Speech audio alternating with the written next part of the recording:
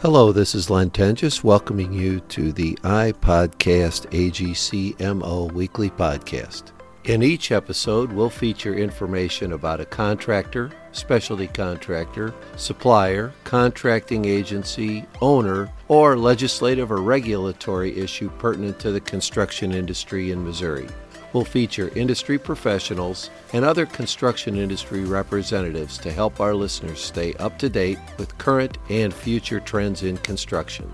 So here we go. Welcome back to iPodcast AGCMO. Today's special guests are both from Anders CPAs. We have Brent Koneski. Brent is a director and Dan Mudd is a tax partner over there, and they're here to talk about a couple of subjects. And I think we're going to start with the sales and use tax review, and Brent is going to give us some information there. So Brent, welcome. Thank you, Len. It's a pleasure to be here and an opportunity to share some information with your members. It's great to have a couple experts like you as our members. Thank you very much. Too kind. So let's talk about sales and use tax review and what that means to me as a contractor. How does that hit my bottom line? Why should I even worry about this? Well, it's a pretty unique opportunity. Obviously, a number of your contractors could really benefit from this, but similar to what's gone on, in the world over the last year as it relates to PPP, there's an opportunity for some found money, some free money, if you will, for a number of these contractors, particularly around the areas of tax-exempt projects that they get involved in.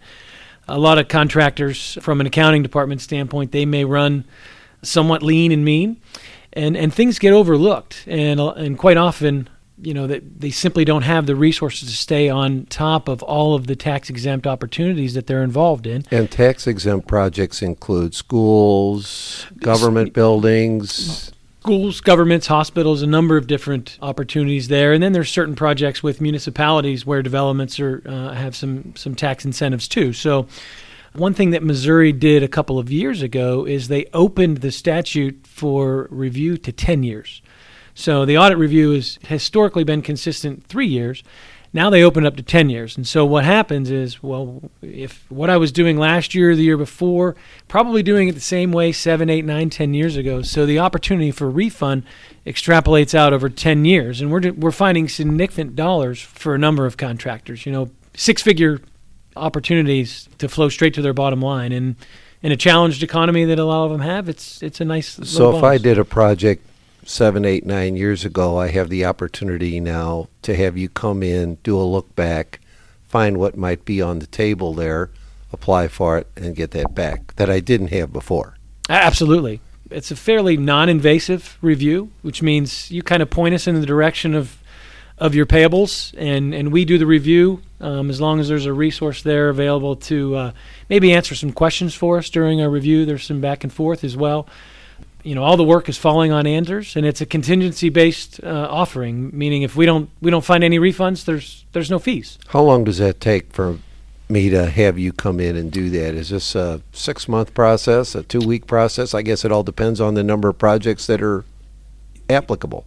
Yeah, obviously there's a number of things, whether it's all of your information might be digital, if it's a mix of digital and physical. You go back as far as 10 years, information might be in a warehouse somewhere that we'll have to go access. But to answer your question, these projects, I would say minimum 6 months, sometimes stretch as long as a year, just depending on how organized the information is and what format we're getting it.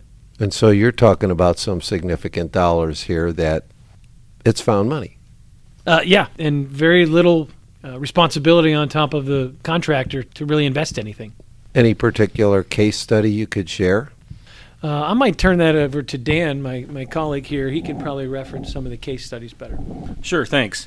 We had a large contractor about a year and a half ago where we went in, and they operate in a lot of multi-state jurisdictions, and they had a refund that they were aware of themselves, and they were kind of sitting on because they didn't know how to attack it and process it.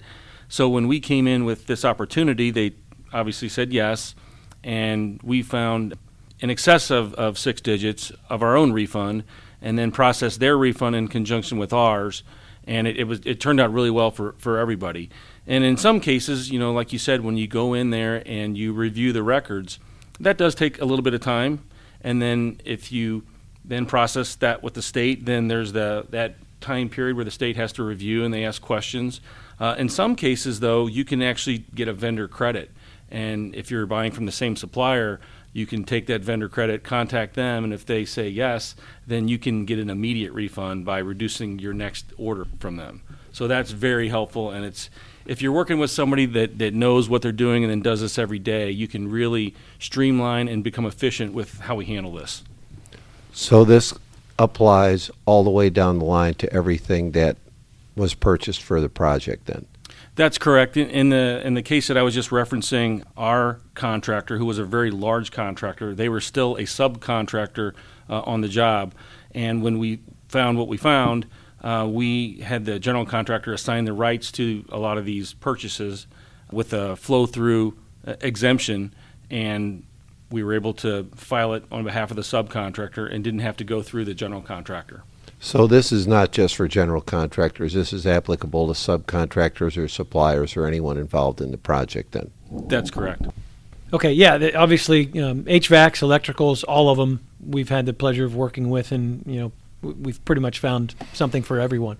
If I want to look at this, where do I start? I guess the first thing I would do is look for any projects that I did for nonprofits and governmental agencies and see if I have anything on the list there that this would be applicable to. Yeah, I mean, we handle a lot of that review. In some instances, contractors have simply sent us a list of their projects, and at this point, we have a pretty good understanding of what projects are going to be exempt and what are not. We've had a few conversations with GCs where they simply said, "Hey, look, we simply don't do any tax-exempt projects, so we're probably not going to find a whole lot." And those are ones that we usually don't pursue a little further because there's just not as much opportunity for them. But what we're finding is well over 70-80% of the contractors that we talk to, they're doing tax-exempt work, and they want us to dig in and see what we can find for them. Dan, another topic that we were going to talk about was this employee retention tax credit, and as long as we're finding money, we might as well find all of it. So could you talk a little bit about how that works? I have no idea what employee retention tax credit is. Sure, thanks, Len. So everybody's very familiar with the PPP Round 1 loans and the PPP Round 2 loans that recently got passed. So if you think back to last March when all of this came out, back then you had to choose whether you wanted the free money through the PPP loan or whether you wanted to qualify for the employee retention tax credit. You had to do one or the other. And obviously most people went for the free money and the PPP loan. Well, CARES Act 2.0 came out, just a month and a half ago, and now they've said that you can do both, okay? Now, the one thing that you can't do is use the same dollar for the paying wages and the same dollar for the employee wage credit. So if you handle it correctly, you can optimize between the two and you can take advantage of both. The easiest way I can say it is that the ERTC tax credit is like another PPP loan. It is free money. What we do is when you get your PPP loan, PPP2 anyway, we use the minimum amount for wages, and then you fill up the rest of the buckets like utilities, rent, interest, and some operational costs. And then the rest of the dollars that you have available for wages, you use the employee retention tax credit. And there's that optimization between the two so that you can get the most free money that you can.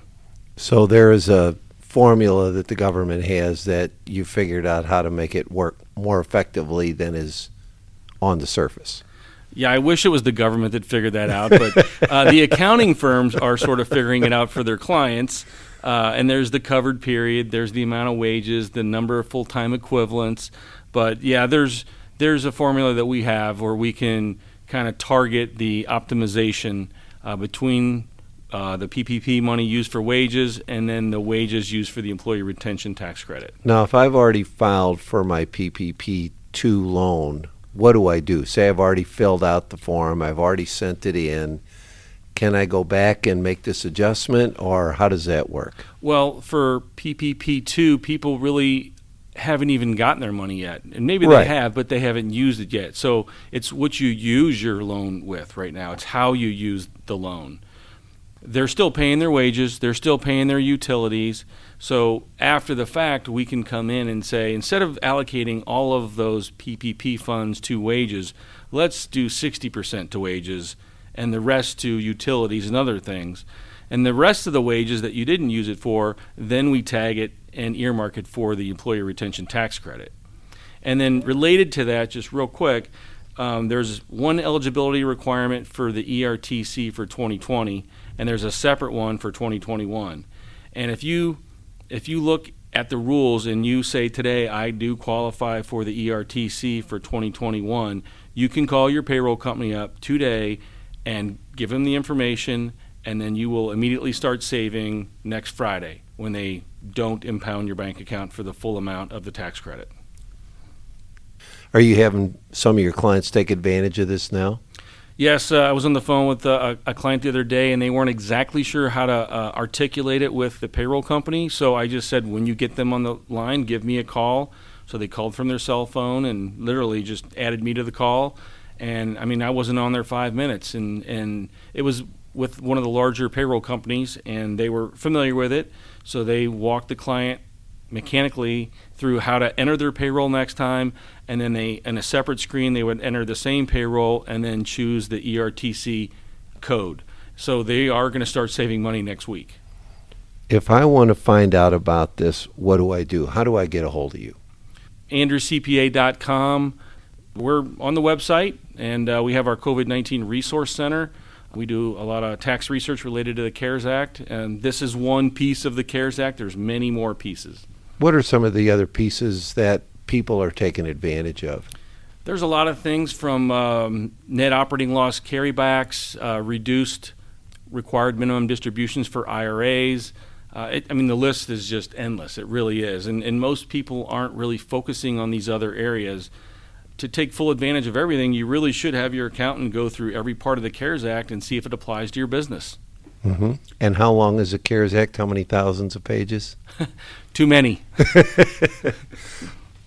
Len, I did want to circle back on your question about how long these take. You know, they're typically 6 to 12 months, but one thing that we're finding as well with these is that there's few accounting firms that are really focusing on it the manner in which Anders is. Obviously, there's a few others out there, but what ends up happening with this is it's a fairly non-invasive or non-threatening service to what might be an existing provider. Mm-hmm. And so that's always one concern that people have. And so as we explain that, they're like, yeah, you're welcome to come in and take a look. My current CPA says have at it. So it presents an opportunity to help their bottom line. So it's a real area that you're specializing in as a real niche service that doesn't really get into anybody else's sandbox. Very rarely, yes. And one thing that allows us to do that is we've got some resources that we've been fortunate to bring on at Anders over the last few years that used to work for the state of Missouri. So they really know how to navigate around these areas really well and maximize what that refund would be. So you have some folks that have looked at it from the other side that can help you understand what's on the other side of the wall. Absolutely. Well, if I want to find out about any of this, then I go to AndersCPA.com, and obviously we can get you with some direct contact information for myself and Dan. But anything you would possibly need would be at AndersCPA.com, and then probably within the COVID Resource Center.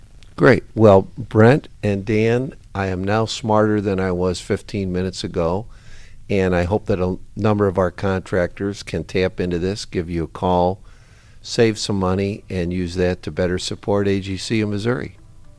We appreciate the opportunity to talk with any of the members. Thanks, Len. We really appreciate the opportunity. Thanks again for listening. It's easy to subscribe to iPodcast AGCMO on almost any podcast platform that you use. We hope you do subscribe and continue to listen as we move forward with this important project for the construction industry. To access our prior podcasts, visit www.agcmo.org, not only for podcasts, but for additional information about AGC of Missouri.